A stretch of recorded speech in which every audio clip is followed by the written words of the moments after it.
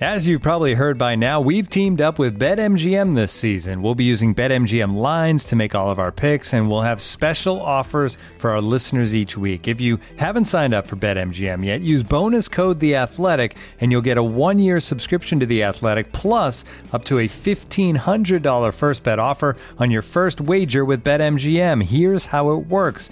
Download the BetMGM app and sign up using bonus code The Athletic. Make your first deposit of at least $10. Place your first bet on any game and claim your voucher for a 1-year subscription to The Athletic. See BetMGM.com for terms. U.S. promotional offers not available in D.C., Mississippi, New York, Nevada, Ontario, or Puerto Rico. Gambling problem? Call 1-800-GAMBLER. Available in the U.S. Call 877-8-HOPE-NY or text HOPE-NY 467-369 in New York. Call 1-800-NEXT-STEP in Arizona. 1-800-327-5050 in Massachusetts. 1-800-BETS-OFF in Iowa. 1-800-270-7117 for confidential help in Michigan. 1-800-981-0023 in Puerto Rico. First bet offer for new customers only in partnership with Kansas Crossing Casino and Hotel. Don't forget, if you haven't signed up for BetMGM yet, use bonus code The Athletic, and you'll get a 1-year subscription to The Athletic, plus up to a $1,500 first bet offer on your first wager. Fields put the biscuit in the basket. Touchdown, Chicago. Yes, he does. Deep in the pocket. Touchdown, Chicago. You're listening to the #1 Chicago Bears podcast. Unrivaled, unmatched, and unequaled. Hogan Johns. Covering the Bears from CHGO, it's Adam Hogue. And from The Athletic, it's Adam Johns. Together, they're the Adams. The Adams converge. The consummate pros, the incomparable Hogan Johns. What's up? Welcome in. Hogan Johns with you in Florida. It's Palm nice Beach. here. Yeah. 80 degrees. Sorry if you're listening up north in Yeah, Chicago. sounds like Chicago's having second winter right now. Third winter still on the way. Fourth winter on the horizon. And we feel so bad about it right now as we come to you from Palm Beach next to the ocean. But hey, we got a special episode for you today because new Bears head coach Matt Eberflus is with us. You excited or you thought we were jumping right in? I thought you were jumping right in. No, we still got to say hi. There's an awkward pause there, but yes, extremely excited. It's not our first awkward pause here on this podcast, that's for sure. But welcome in. Follow us on Twitter at Adam Hogue, at Adam Johns. Plenty of coverage from down here as well. You should check in on The Athletic, theathletic.com/Hogan Johns. I know you have some observations up. Kevin's got some observations, thoughts, and that's what you guys do best, really. We observe. I do things. We you observe do observations. And report. Yeah. But we've had a lot of conversations with Ryan Poles yesterday, Matt Eberflus today. Beyond this podcast, there's a lot of information to get through. Yep. A lot of culture-setting things for the Chicago Bears to get through. And I actually already have some coverage up on allchgo.com. Some interesting stuff that actually you're going to hear us talk to Matt Eberflus a little bit about too, but the connection with Lovie Smith, because I had a chance to talk to Lovie yesterday. I think you'll find that interesting. So that's all up on allchgo.com. Get those memberships and join us there. But I think we should dive right in. Let's go with the head coach. We just got done talking to him, so we'll let you guys hear what he had to say. I thought it was an interesting conversation, and on the back end, we'll come back and give our thoughts. But here he is, the head coach of the Chicago Bears, Matt Eberflus.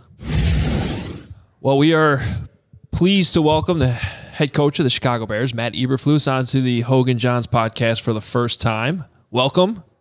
Hey, I'm happy to be here, guys. I really am, and thanks for having me. Hope it's the first of at least a few times here. Excited to have you here. And you've signed up for like every year now for this. I saw it in my contract. Yes. It said I was on the podcast at least 3 or 4 times a year. So wow, I'm glad they snuck that in. Yeah, you got to sneak that in. Okay, so your first owners meetings. How's it been? You just got out of a big vote that's changing rules and overtime. I mean, what's it been like? It's really nice. I mean, obviously the facility, the Breakers, is outstanding. The NFL puts on a first class operation here, and got a chance to have my family down here, so it's been nice. And you get to see all your friends. Your friends that you work with. I've been almost 15 years in the league, so. Brian Dable is one of my friends, and it's got a chance to see him, Nick Sirianni, Frank, and you get a chance to catch up. and it was nice. It's been nice. I think you stood next to Brian in the team picture. Did you not? Was that him behind you? I did. I feel like he should be in front. Yes. A little bit. I stood there. Yeah, I stood next to him and Mike T. So it was pretty cool.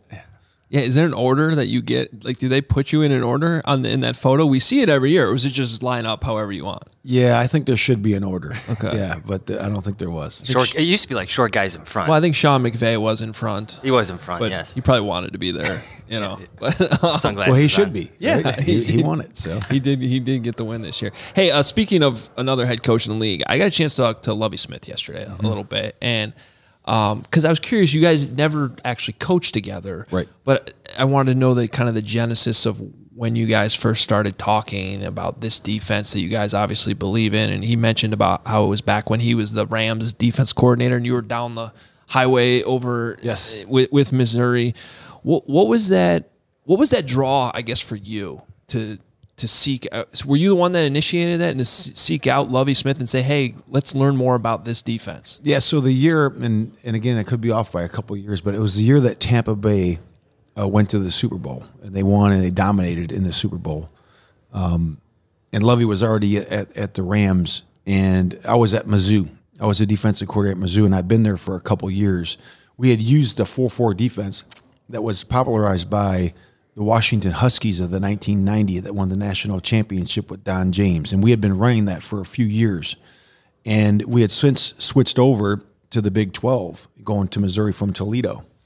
And Coach Pinkel asked me, he said, hey, think about just looking at the structure of defense, and maybe we need to adjust. And at the time, Oklahoma and Kansas City, Oklahoma with the Stoops brothers, and then Kansas State, and I forget who the coordinator was there, but they were both all running 4-3 schemes. Okay. So I was watching the Super Bowl and looking at it, and I said, Coach, I said, I want to investigate this more in this offseason to see where we're going to go. So I ended up talking to Lovie. I think one of his sons was checking out schools and colleges at the time. He came over. I talked to him. I said, hey, would you mind us coming over there and talking to you about your defense? And so we went over there and visited with him. And then we went to Indianapolis. That's where Coach Dungy was.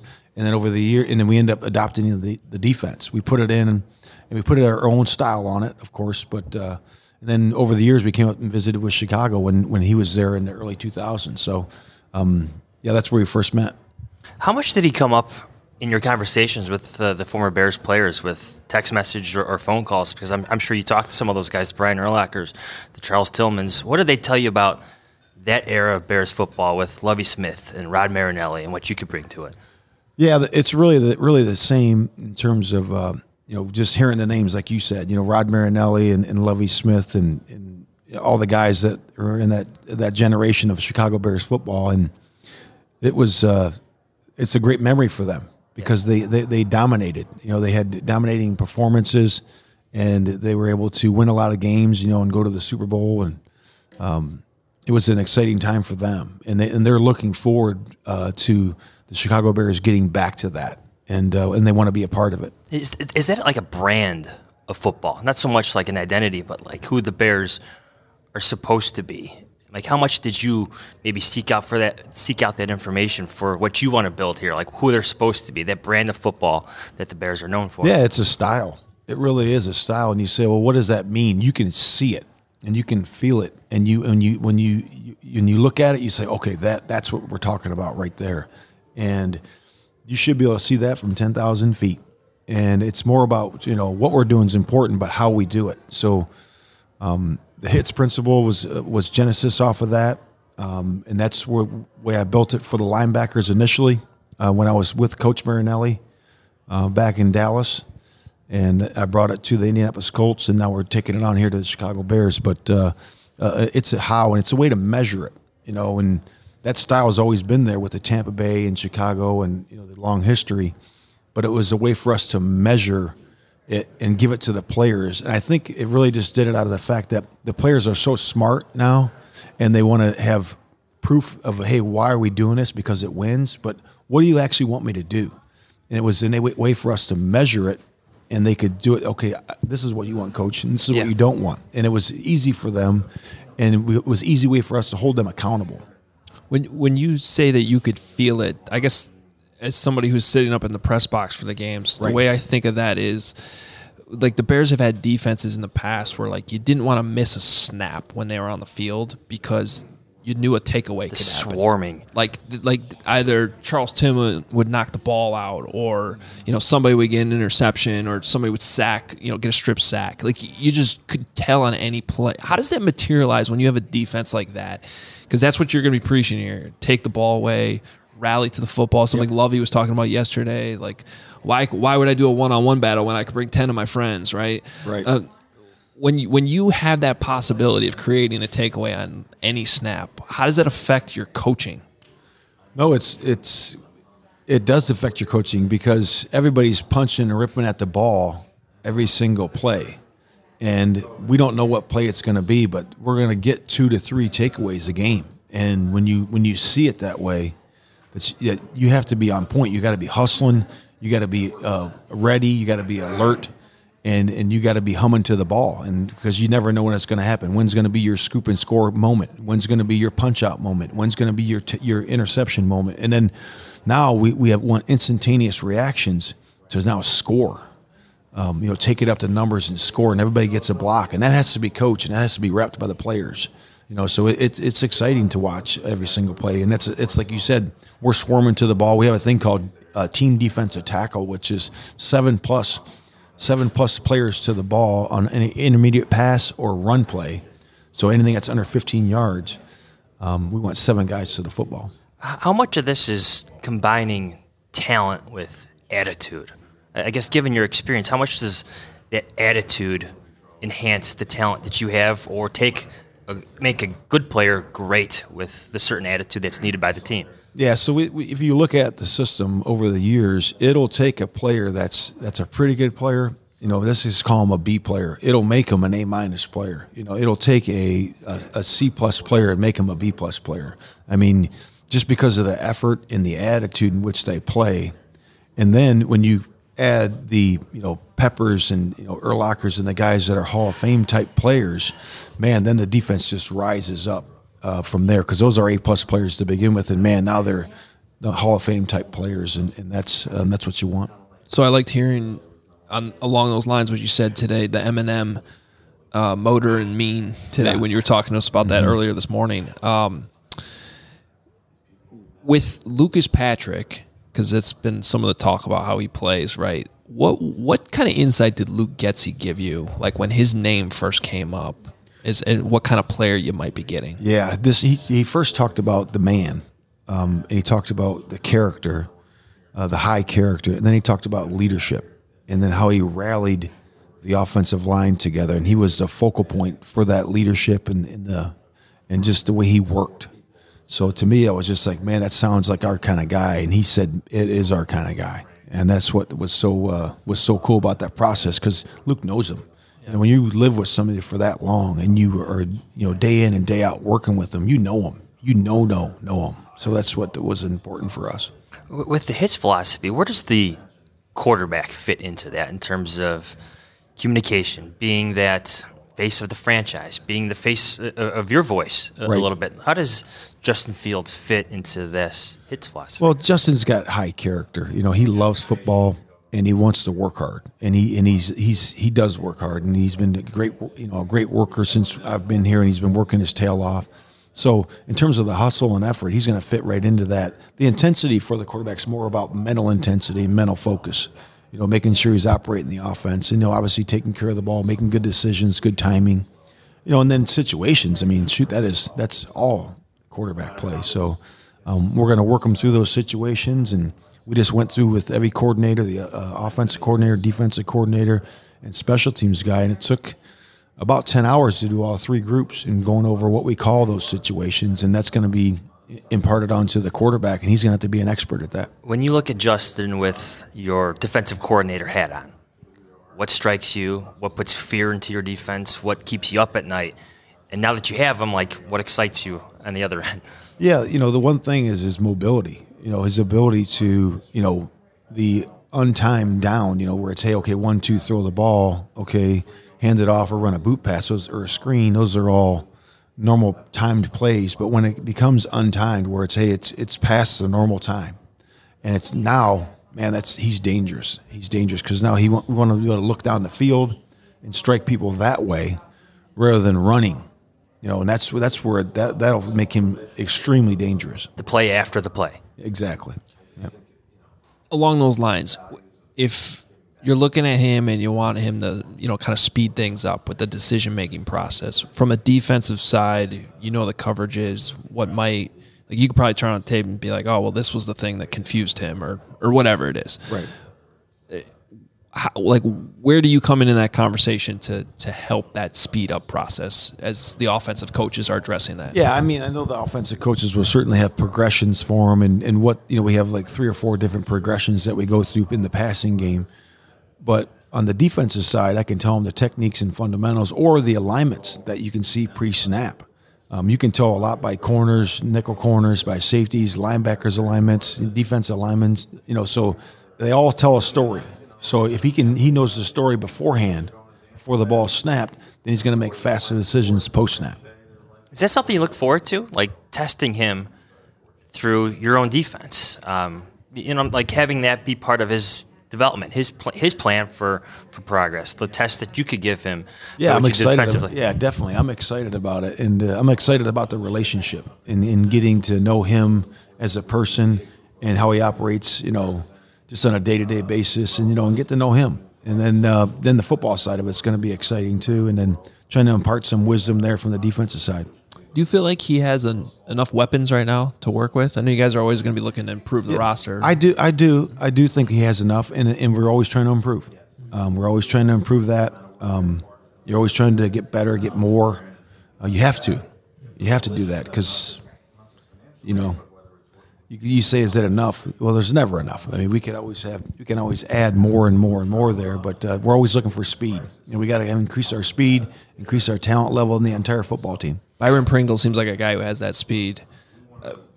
When you're looking at trying to stop him, yes. what would keep you up? Yeah, we were excited about Byron Pringle. I mean, he's a special guy and a special player, and I really enjoyed our conversation, during the recruiting process, and he's going to bring a lot to the table. Number one, his work ethic, and his ability to run after the catch. I mean, he's special that way. You've used the word worker a couple times today to describe, it's Roquan Smith or David Montgomery. Like, define worker, and how do you, I guess, characterize it, the need for your team for those workers to be part of your roster? Yeah, so I always believe that your best players ought to be your best workers. And they're the example that the whole team follows. So Roquan Smith, Justin Fields, Montgomery, everybody that's considered our best players on our roster, they need to be the best workers. And the reason that is that sets culture. When I see those guys doing it, and I'm a backup linebacker, I'm the 5th linebacker, I'm the 3rd halfback, or I'm the 3rd quarterback. I look at those guys in front of me, and man, I say, geez, these guys are working. And the definition of work is to give max effort, max focus as soon as you step on the field, and that's going to be a standard for us.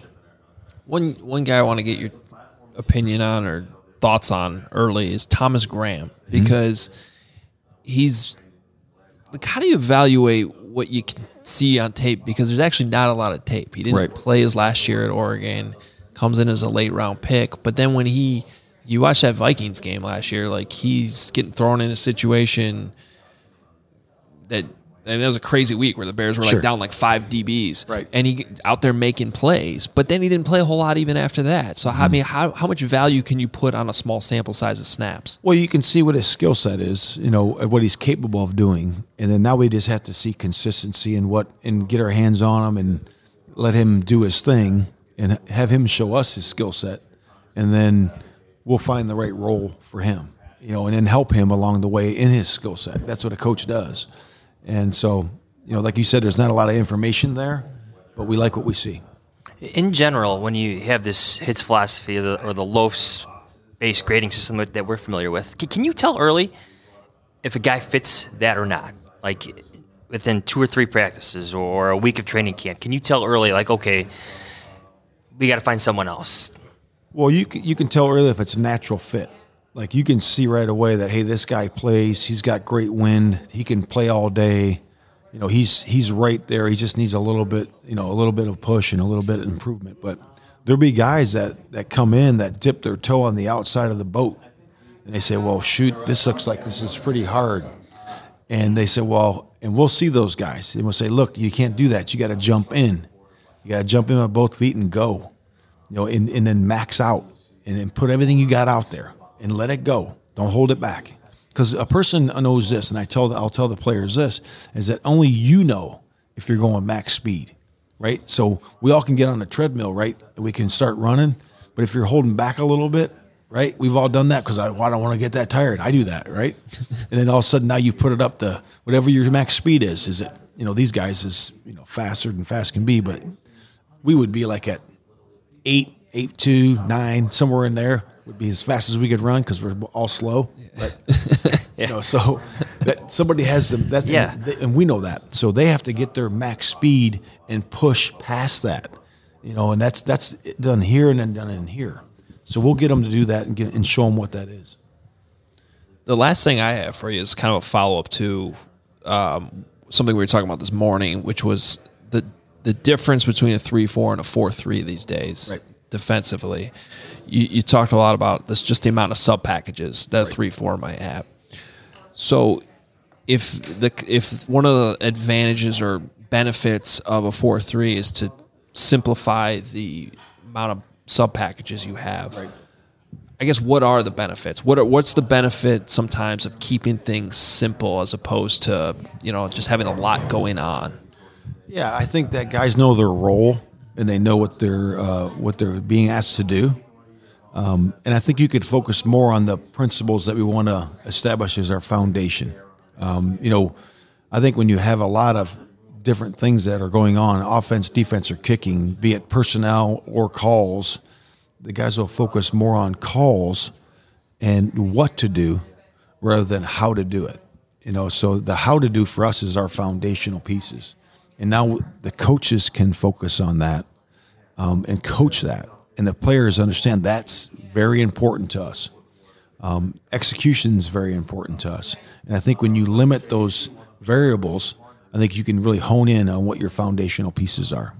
I'm curious, just like how far ahead have you thought, like how the training camp schedule is going to lay out? Like we talked earlier about joint practices. I know you want to do that, but like just, family days and stuff at Halisol. Like how much forethought have you given, like how you want to run your culture, like on a day-to-day basis at Halisol? Yeah, so I've given that a lot of thought, and I have a meeting schedule for my team meetings that I've gone through already, all the way through training camp, and I also have a meeting schedule for obviously offense, defense, and kicking as we go through, and I've already lined up all the training camp schedule, but it's not finalized because I don't know the schedule yet, the preseason and all that, but I can slide and move and adjust, but yeah, we'll be ready to go.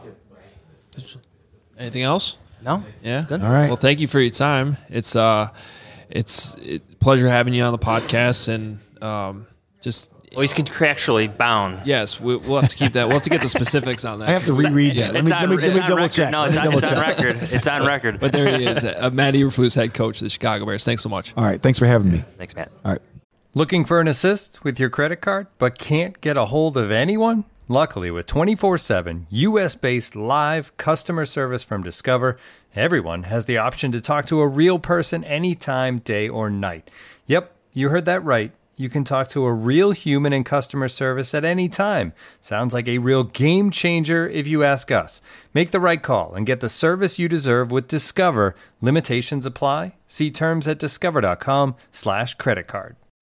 When you need mealtime inspiration, it's worth shopping Kroger, where you'll find over 30,000 mouth-watering choices that excite your inner foodie. And no matter what tasty choice you make, you'll enjoy our everyday low prices, plus extra ways to save, like digital coupons worth over $600 each week. You can also save up to $1 off per gallon at the pump with fuel points. More savings and more inspiring flavors make shopping Kroger worth it every time. Kroger, fresh for everyone. Fuel restrictions apply. When you're hiring for your small business, you want to find quality professionals that are right for the role. That's why you have to check out LinkedIn Jobs. LinkedIn Jobs is the tools to help find the right professionals for your team faster and for free. Because when you're looking for a job, Hogan Johns fans, you want the best experience possible. No questions left to answer and sketchy websites to navigate around.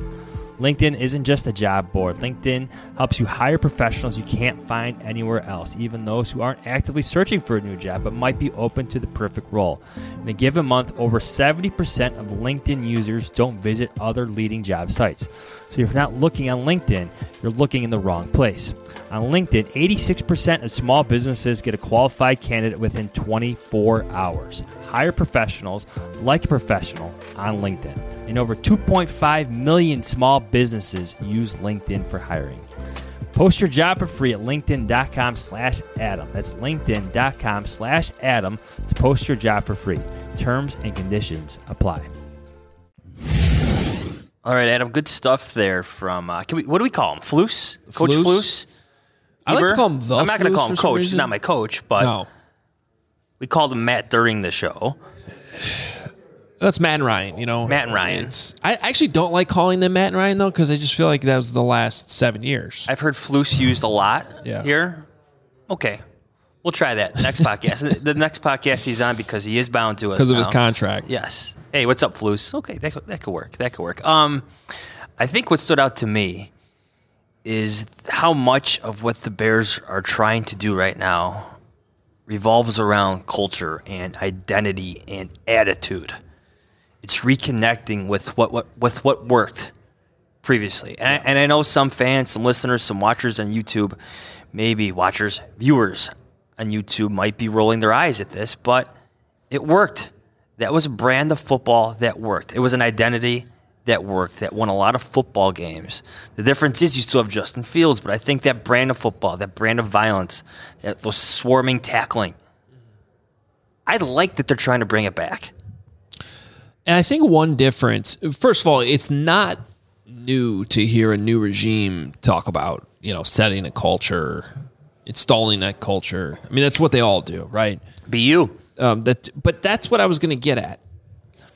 I don't know that the last regime was ever able to really define what that culture is.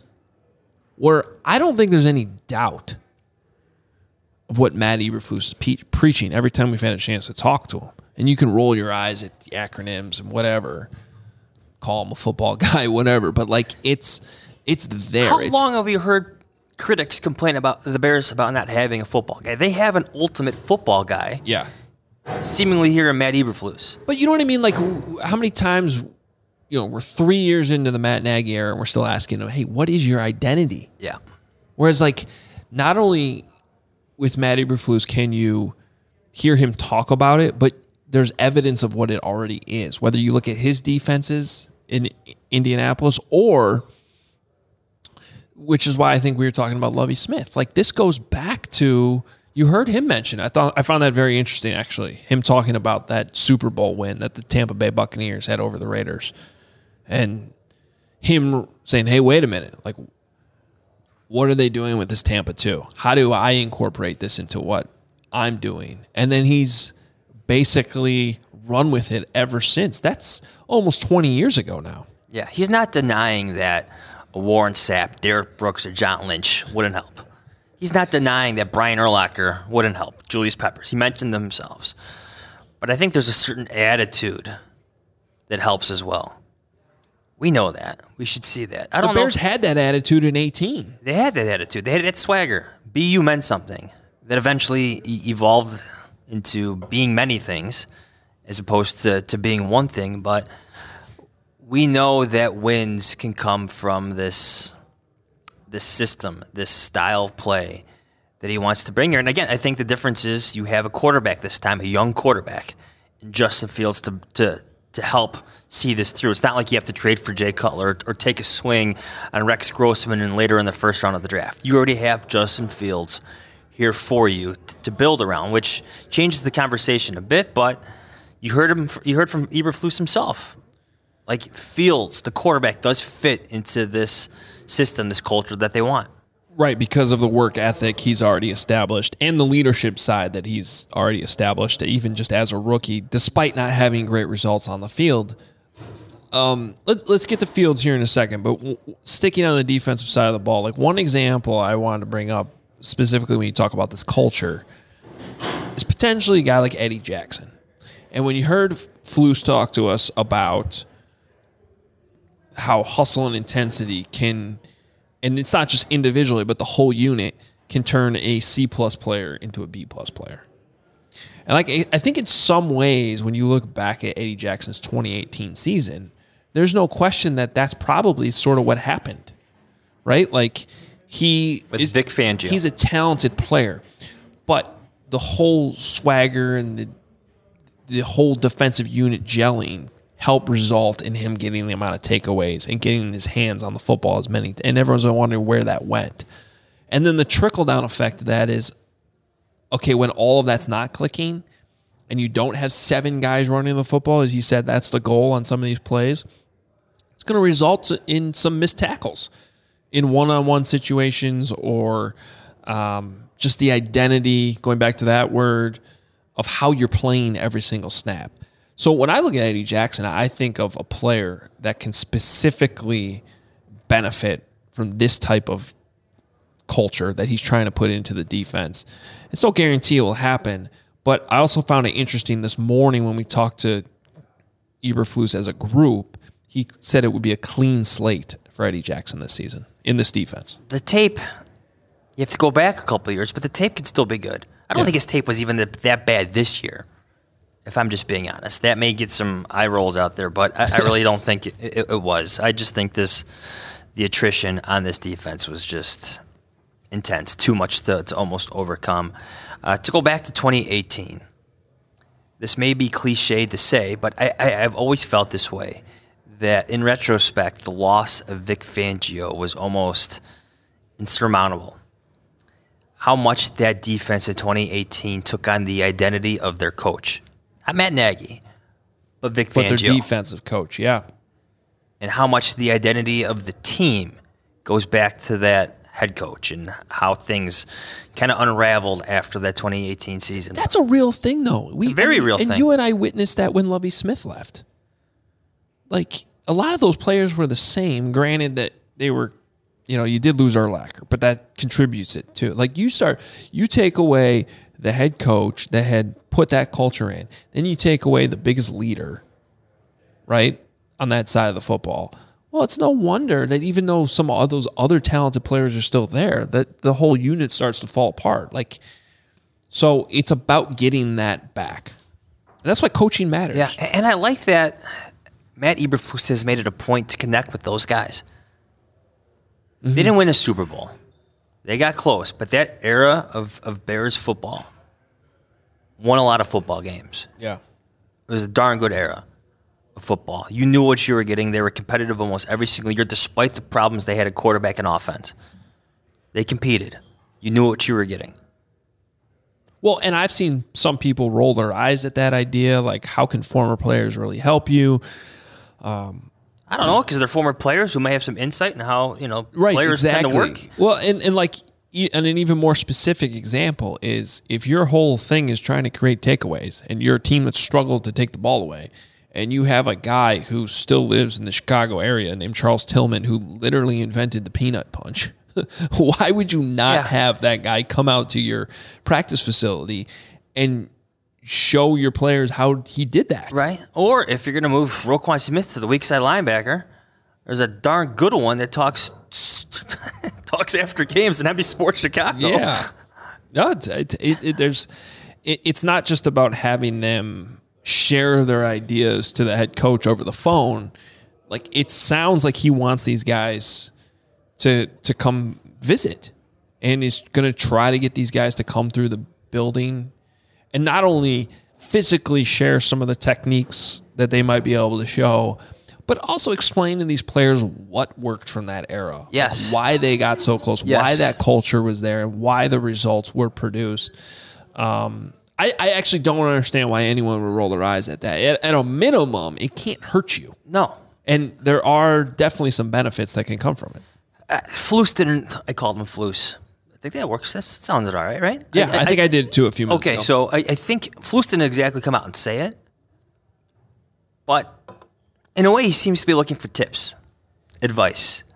Like you just said, for what worked, what clicked, why Lance Briggs liked playing for Rod Marinelli and Lovie Smith, why Brian Urlacher became Lovie Smith's leader.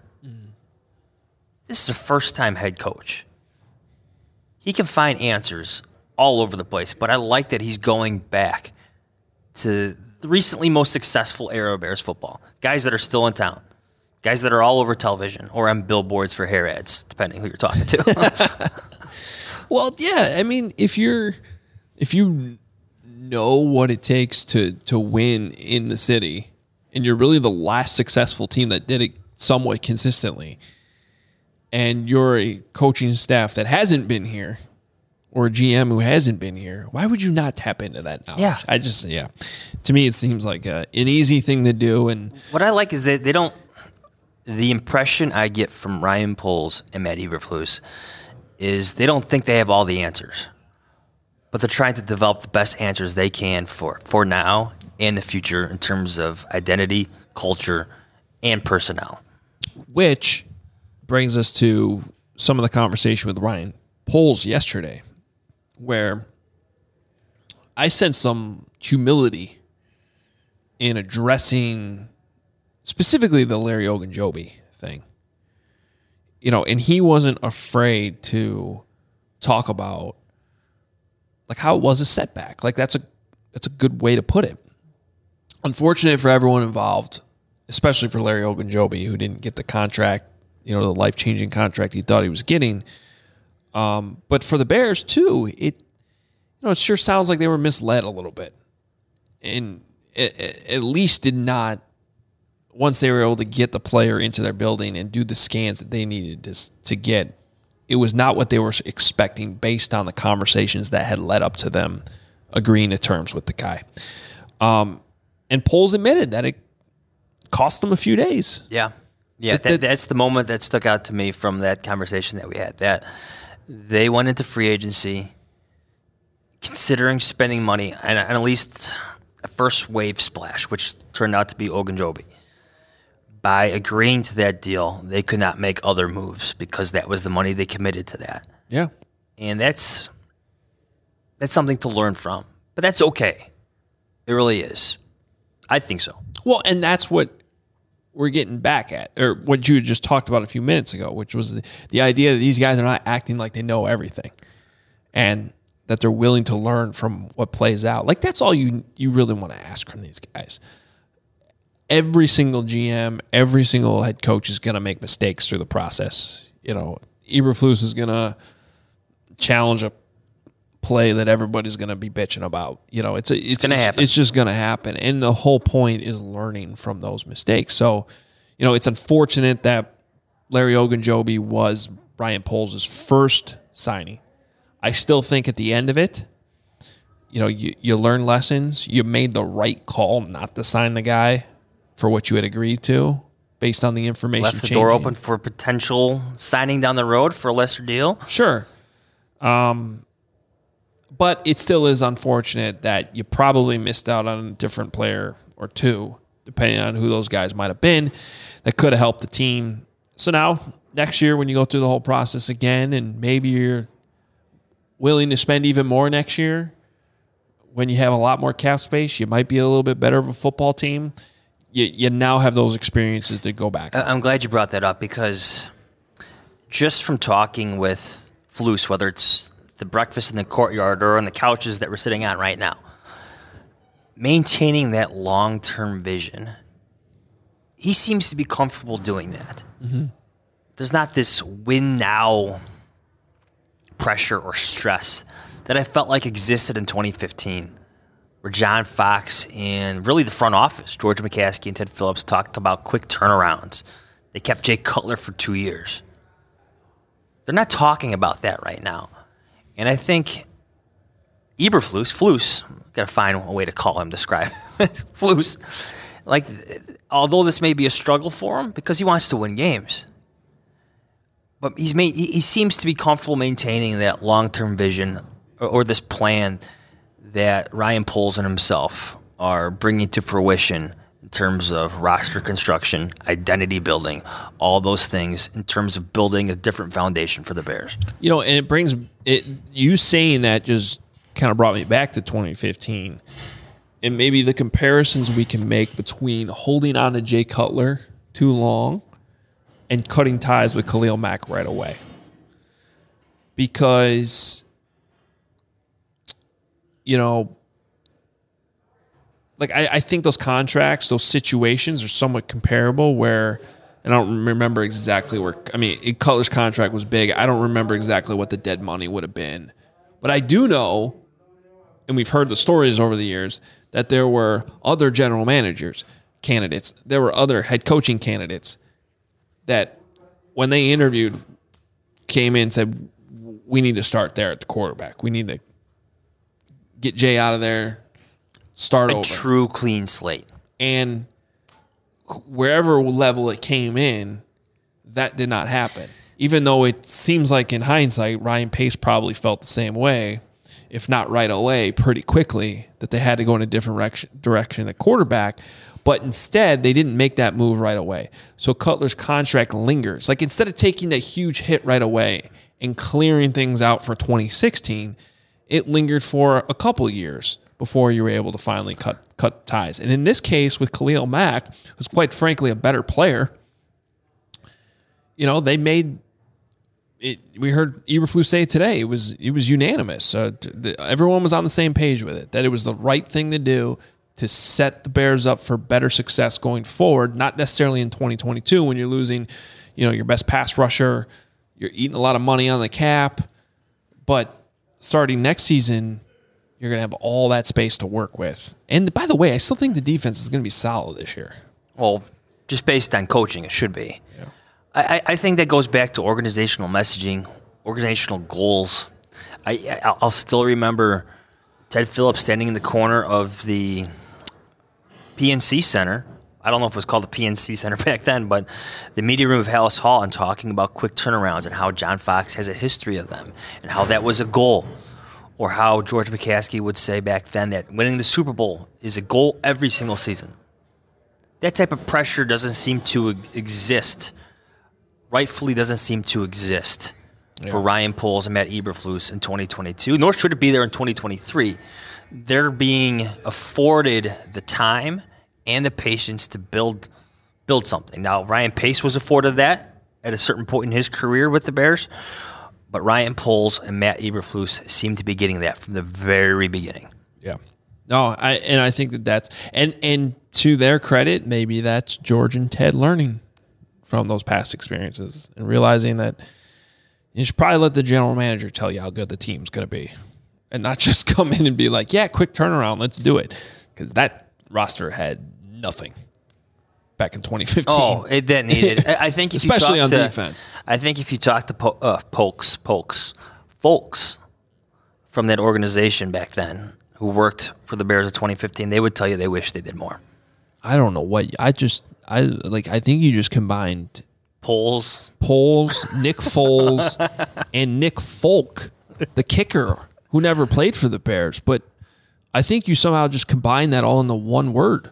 I think my mind said people, but my mouth said folks. Those are two different words, but that mean the same thing. Yes, but yeah, yes. Okay. All right. Well, that was a fun conversation. I thought so. And you heard it there. He's contractually bound to doing the Hogan Johns podcast. Done.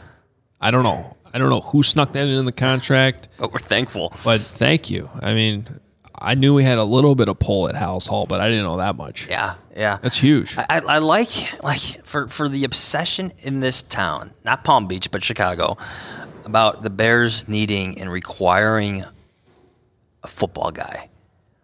They have two football guys.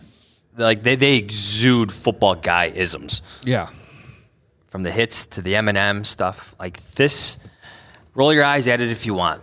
I find it somewhat encouraging. Now, I want to be clear. Like, I still have my reservations, and we've certainly learned our lesson about jumping all in and trusting the guys that are hired here, because we all know how this usually ends in Chicago. But we also have a part of our job, including being reserved about some of the stuff that they're preaching to us and asking questions about them and pushing back a little bit, is also like you have to give them at least a little bit of benefit of the doubt, because It's not their fault that the Bears have been in this position. It's, they have nothing to do with the organization until the day that they start their job. Do I think that they've done enough to help Justin? I still don't feel that way. I agree.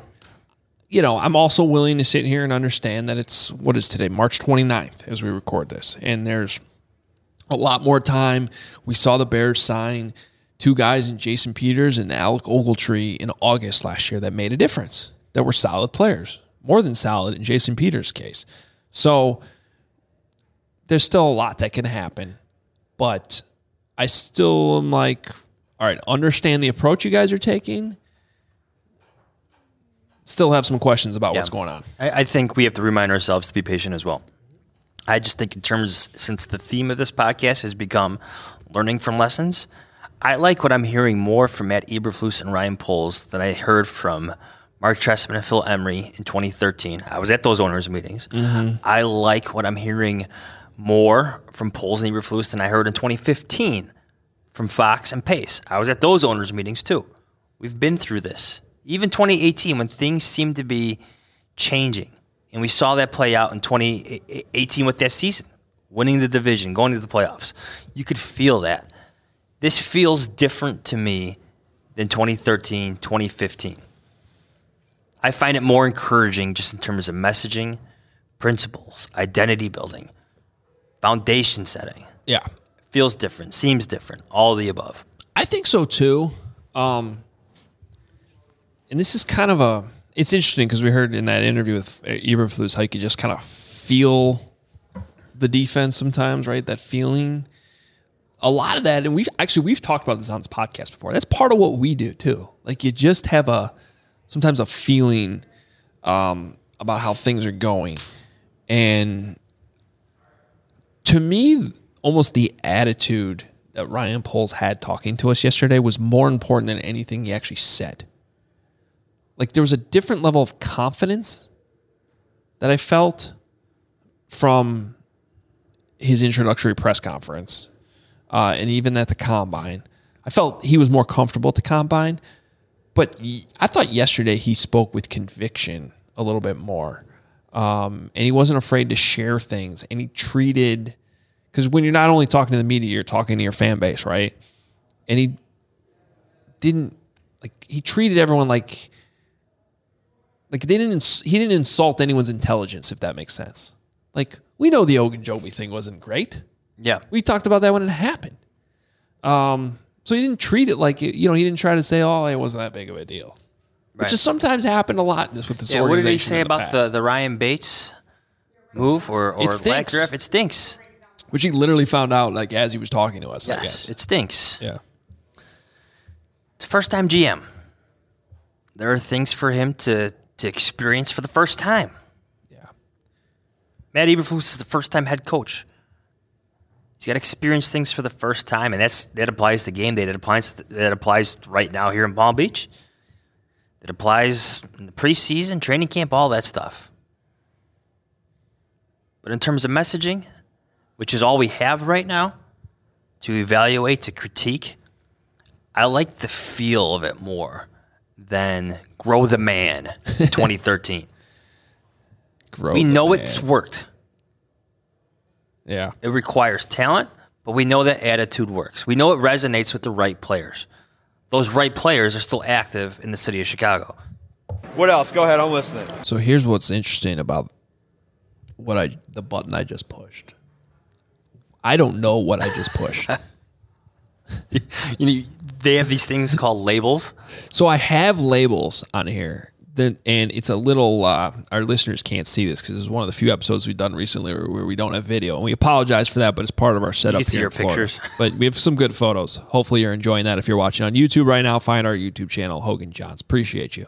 But usually this board in front of me, these are called hot buttons. And there's like a thing that sits here, Johns, that labels them. And I lost that somewhere in my bag transporting this. I have it. It's just not on it right now. So now it's like a mystery button. Instead of having it labeled, the only one I know for sure is no. That I know is Mike Glennon. Because I press it a lot. The purple button. That one I know. I think the one I pressed earlier was Matt Nagy, which is why I pressed it, but I may have been off by a button. So if it wasn't, you just gotta, it's guess what noise is about to come out. I don't know. Here's Josh Sitton talking about smoking meats. That was a good one. That's not on this board, but I do love that soundbite. All right, well, here's the deal. It is getting into be mid-afternoon on Tuesday. These owners' meetings are almost done. Flus is done. The GMs, I think, are done. The owners, I think, have one more meeting, and then we're going to hear from George McCaskey a little bit later on today, which will be his first time talking since hiring Ryan Poles and Matt Eberflus. And then really the only thing left to do is have a couple beers and hang out on the beach. Sounds like a plan. I'll be there. We wish you guys were all here with us. We do, actually. But I'm looking forward to that. I'm tired. Me too. Why are all these NFL, like, I don't mean to be complaining, but like the way they pack these NFL events in the combine's the same way. It's like sleep little, work a lot. Well, our first meeting, our first interview session was at 7:45 Eastern time, which is 6:45 Chicago time. That's part of it, yes. And I am never up out of bed and fully active and showered and engaged in life until at least 7:10. Well, and they always have this big NFL reception the night before. Yes, that does not help either. So the AFC coaches got off the hook because they split them up this year, and the AFC coaches talked Monday, but Monday night was the reception. So the NFC coaches had to go bright and early. I mean, the sun was literally rising as we got here. Yes, yeah, it was. Beautiful, by the way. So I'm not complaining about that. Not complaining at all, actually. But I just find that, I've always found that interesting. Let's have this massive NFL party and then make all the coaches wake up early. Yeah. Like there was some photo going on Twitter today where Kyle Shanahan looked like he was half asleep. Yeah. That man needed some McDonald's breakfast. I definitely needed more coffee than I had this morning. But this is one of my favorite events of the year. And hopefully you enjoyed our conversation from the owners' meetings, and having Matt Eberflus on the podcast was awesome. So we thank him and the Bears for letting that happen. You and Kevin will be back later this week with another episode kind of following up on all this stuff. Yes, on Thursday I think we'll play some of George McCaskey's press conference from later today. Yep. Bring you some of those highlights. But yes, enjoy your little getaway move. Yeah, it's not really a getaway. It's plenty of work that'll be happening. But yeah, I will be taking off a couple days here at the end of the week. So it'll be Adam Johns, Kevin Fishbane with you later on. Make sure you're tuning in for that on Thursday. We're out of here for now. Follow us on Twitter at Adam Hogue, at Adam Johns. Whole interview up on YouTube as well. All our podcasts are up on YouTube. Find that on the Hogan Johns YouTube page. Check us out. ObviousShirts.com. The merch is all up. Good time to get those hats and those t-shirts now as we get into some warmer weather. So check that out at ObviousShirts.com. And you guys will be back later in the week. See ya. Hey, what's up, Flus?